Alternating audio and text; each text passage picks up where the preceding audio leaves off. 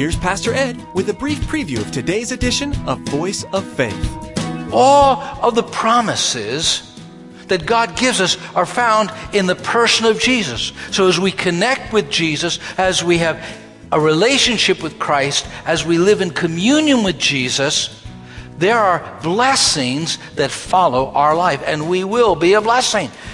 That's why even when you're weak, you can be strong if it's helping you to depend on Christ. Paul said, when I'm weak, then I'm strong. Where does your strength come from? On good days and on bad days, where do you turn when you feel you cannot take another step? Pastor Ed has a recommendation. Turn to Jesus. Today's message encourages us to do just that. Jesus told us that He is like a vine, and if we remain attached to Him and cling to Him, especially in our misery, we will receive the strength we are searching for. And what's more, when we are filled with the love and strength of Jesus, we will be able to spread it to others. Now here's Pastor Ed with today's message entitled, Stay in the Vine. Turn to John chapter 15. John chapter 15. These are the words of our Lord Jesus. Words that were spoken during the last days of His life. Words that were to shape how the apostles saw their life and how they lived their lives. John chapter 15 is one of the great I am statements that Jesus makes in the Gospel of John. He makes 7 I am statements, and in this one he talks about being the vine. Verse 1, I am the true vine, and my Father is the vine dresser. Every branch of mine that does not bear fruit, He takes away. And every branch that does bear fruit, He prunes, that it may bear more fruit. Already you are clean because of the word that I have spoken to you. Abide in me, and I in you. As the branch cannot bear fruit by itself unless it abides in the vine, neither can you unless you abide in me. I am the vine, you are the branches. Whoever abides in me and I in him, he it is that bears much fruit. For apart from me, you can do nothing. How do you want to end your life? When someone looks at the dash on your gravestone, the dash between the day of your birth and the day of your death, do you want them to see it as a minus sign or a plus? That you added something to the world that you lived in, that you had a positive impact on those around you.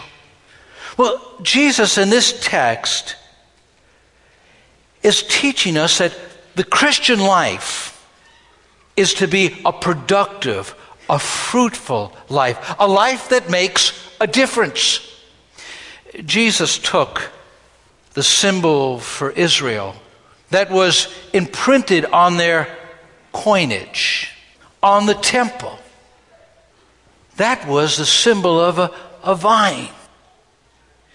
In fact, in the Old Testament, in the book of Hosea, the prophet says, Israel was once a lush vine, bountiful in grapes. The more lavish the harvest, the more promiscuous the worship. The more money they got, the more they squandered it on the gods in their own image. What Hosea the prophet was saying was that Israel, like a vineyard, was taken care of by God, and God did not receive what He expected from them. Jesus came along and said, Israel is symbolized by a vine, but I want you to know that I am the vine now. It's not your connection with Israel, but it's your connection with Jesus.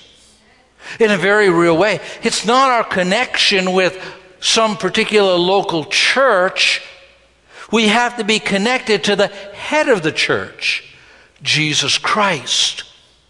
Jesus said, I am the vine. How's your connection? How's your relationship? Jesus said, I'm the vine, you are the branches. If a man remains in me, and I in him, he will bear much fruit. Apart from me, you can do nothing. Oh, if I had better connections. Well, if I had a better education. Well, if I had more resources. Well, if there were better opportunities, or if I were gifted like some others are gifted. No. It's none of those. Your fruitfulness, your productivity depends upon your relationship with God. And in this portion of Scripture, I want to draw your attention to two simple thoughts. Two simple thoughts. You are chosen to be fruitful, is the first one. You are chosen to be fruitful. In chapter 15, verse 16, it says, you did not choose me, but I chose you, appointed you to go and bear fruit. Fruit that would last. God called you. God chose you. God appointed you to bear fruit. That your life would mean something. It would really have an impact. When God called you, He had a plan, a purpose, a reason for your life. And that plan, that purpose, that reason can be accomplished if you follow what Jesus said. First of all, He said, you have to remain in me. That's what the biblical text says in verse 4. Remain in me, and I'll remain in you. No branch can bear fruit by itself. It must remain in the vine. Neither can you bear fruit unless you remain on me. We are completely dependent upon Christ. When the nation of Israel wandered from God, they experienced the judgment of God. When they wandered from God, instead of being blessed, they were cursed. When they left the God who had called them, they encountered one struggle after another, after another, after another. Failure marked their journey. But when you connect to God, success marks the journey. Jesus was saying that if you connected to Him, He was the vine, and His life would flow through you, that your life would be a fruitful life. So He said, remain in me. Everything that we need is in Jesus. Everything you need is in Christ. Don't run here. Don't run there. Don't run to the other place. Stop and connect with the Lord. In Ephesians, Paul the Apostle uses again and again the term in Christ. In Ephesians 3:6, fellow partakers of the promise in Christ. All of the promises that God gives us are found in the person of Jesus. So as we connect with Jesus, as we have a relationship with Christ, as we live in communion with Jesus, there are blessings that follow our life, and we will be a blessing. That's why, even when you're weak, you can be strong if it's helping you to depend on Christ. Paul said, when I'm weak, then I'm strong. Because we tend to lean upon our giftedness. We tend to lean upon our experiences. We tend to lean upon our own resources. And when we do that, we set ourselves up for a fall. But when you lean on Jesus, you will experience fruitfulness, productivity. Every single one of us is we could move from intimacy with God to ritual. From a relationship to merely religious exercise. And so all we hear is the music of the worship team or the soloist, or all we hear is the preacher's voice. We don't hear God's voice behind, or we don't see the God behind everything. It's this connecting with God. We have to be very careful that we don't move into formality and into religion. If we do, we can no longer sing, Jesus, I'm depending on you.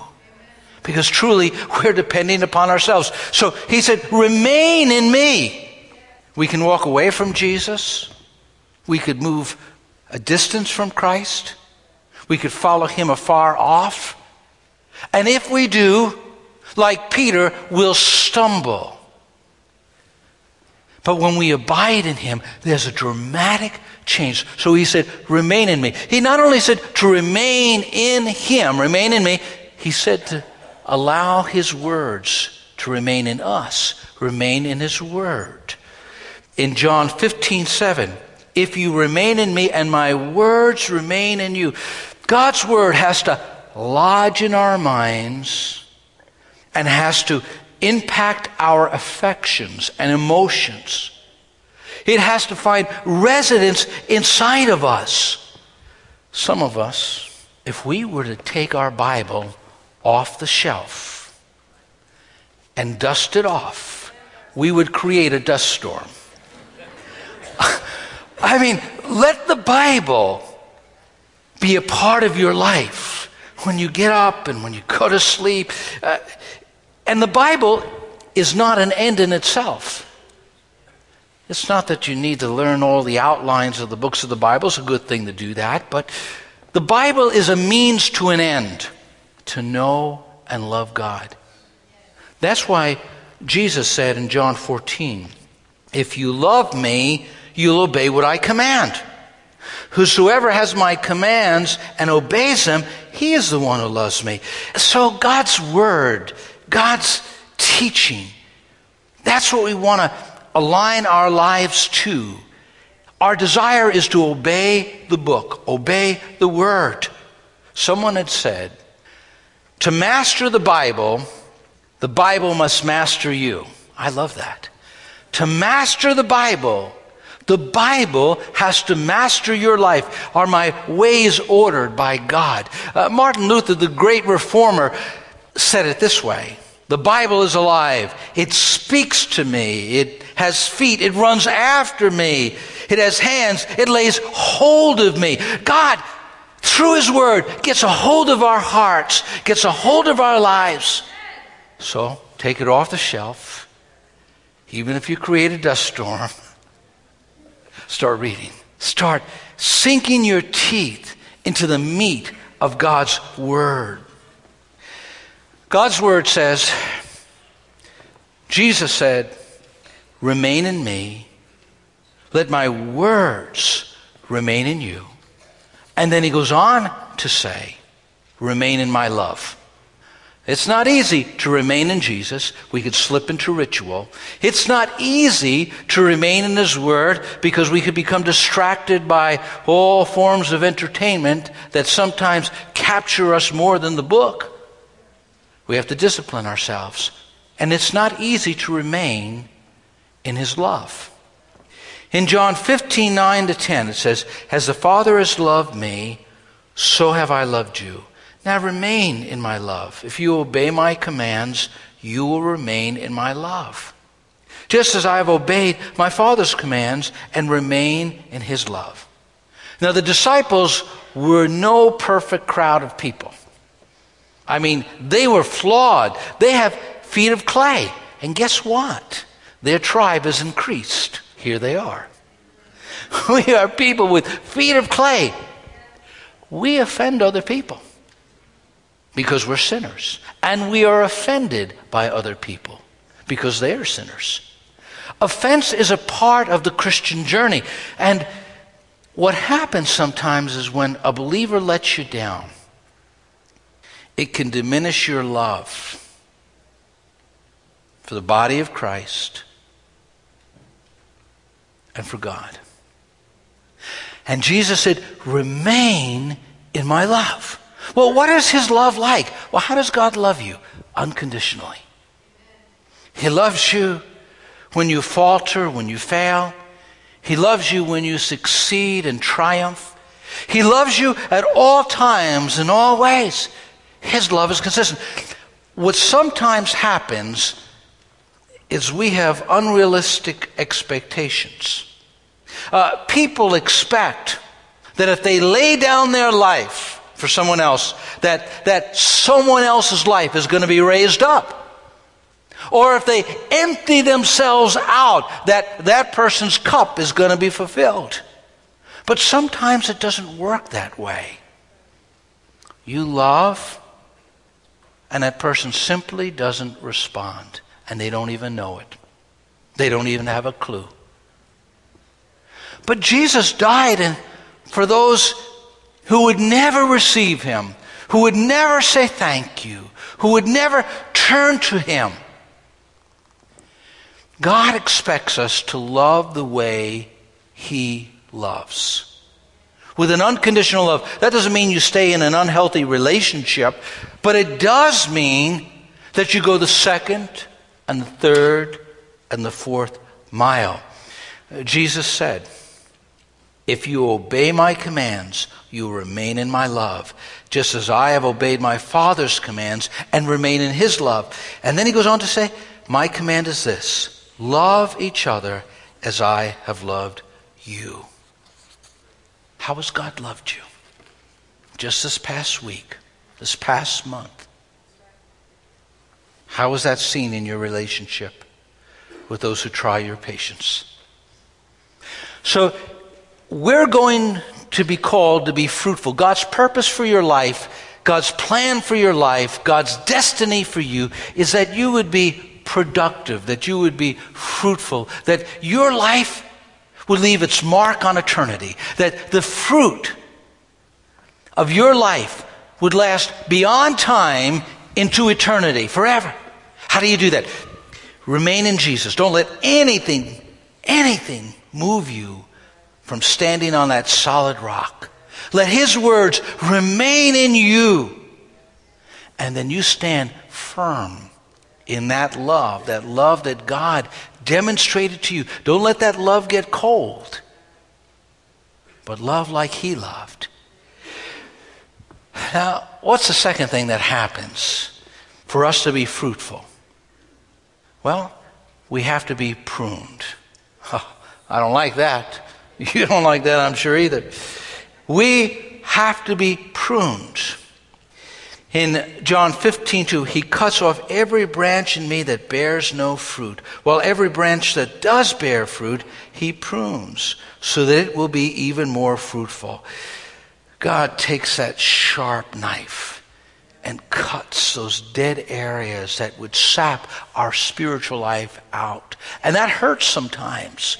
Oh God, not this. Oh God, that hurts. But what God is doing is he's making you fruitful. There are certain seasons, times, that you need the prune vines. And if you don't, they won't grow properly. And there are seasons in your life where God's cutting away and you feel like you're cut down to nothing. And what God is doing is preparing you for something, for some of your greatest fruitfulness. Hallelujah. Amen.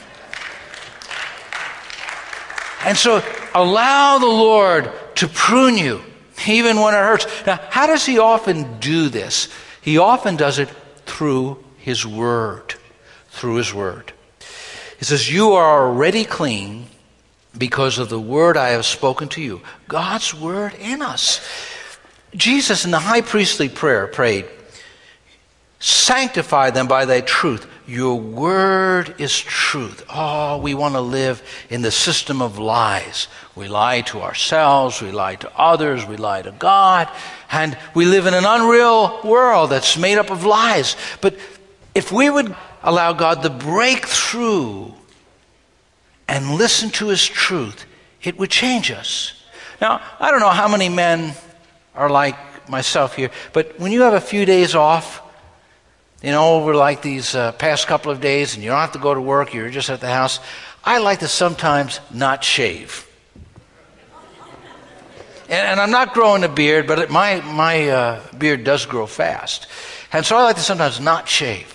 And so for a couple of days I didn't shave, wasn't thinking, and I went out of the house and I went to the grocery store to pick up something, and I realized I didn't shave.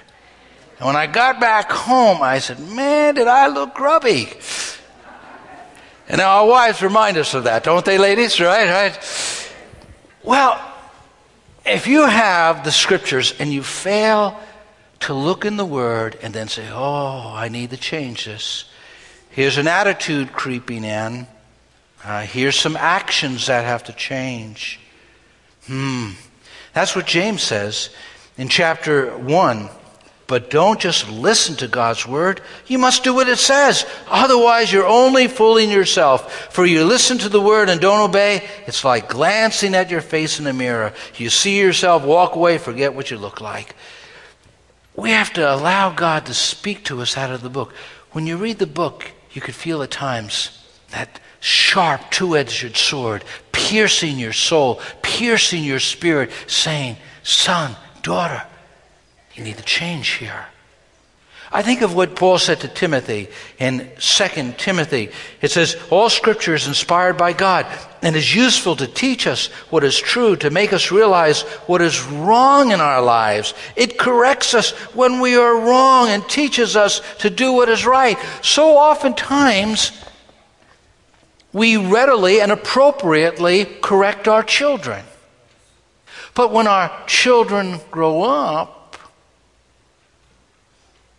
and become adults, they don't often have too many people correcting them, or at least don't want to hear it. And we're those grown-up children. And very often, God's wanting to shape and mold and transform our lives. And He does it through the conviction of the Spirit. When's the last time you felt the smarting of the power of the Holy Spirit driving you to your knees, and you lifted up your hands and said, oh God, show me your mercy and grace? Someone has said, other books were given for our information. The Bible was given for our transformation. The Bible was meant to transform us. There was a Russian Orthodox priest who was teaching a class of young people about the Bible, about God, learning the books of the Bible. And he challenged his class to memorize a book of the Bible, the Gospel of Mark. And he promised them a prize. And one young man did. He memorized the whole Gospel of Mark. His name was Khrushchev. Nikita Khrushchev. He memorized it, but it never got from here to here. The Bible is meant to change our lives. It's not the accumulation of information.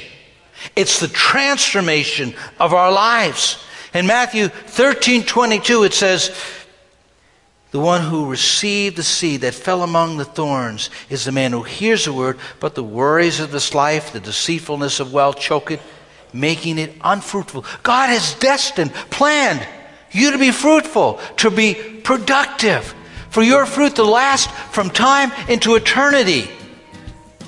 And you have to let God prune you through the Word. God does it through His Word. He does it through the inner working of the Spirit in our lives. In verse 2 again it says, He cuts off every branch in me that bears no fruit. If you're listening today and you've recently placed your faith in Jesus, this has been a perfect message for you. The Gospel of John is one of the very best places in the whole of the Bible for new believers to begin studying. And it's not just for new believers either. For those of us who have walked with Jesus for some time, it's always a wonderful reminder of who we're following. You've been listening to Voice of Faith, the radio ministry of Dr. Edward Jones of Faith Assembly in Poughkeepsie, New York. Now, we want to encourage you to log on to voiceoffaithradio.com and spend some time getting to know us. There you'll find today's message. The only thing you need to remember is today's date. Again, to stay current with what's being broadcasted here on Voice of Faith and to access an archive of messages, log on to voiceoffaithradio.com. Or if you'd like, you can always give us a call. Our number is 845-462-5955. That's 845-462-5955. Well, that's all the time we have for today. we invite you to join us again for the next edition of Voice of Faith. On behalf of Pastor Ed, Faith Assembly, and the entire production team, we want to say thank you for joining us, and come back next time for another edition of Voice of Faith.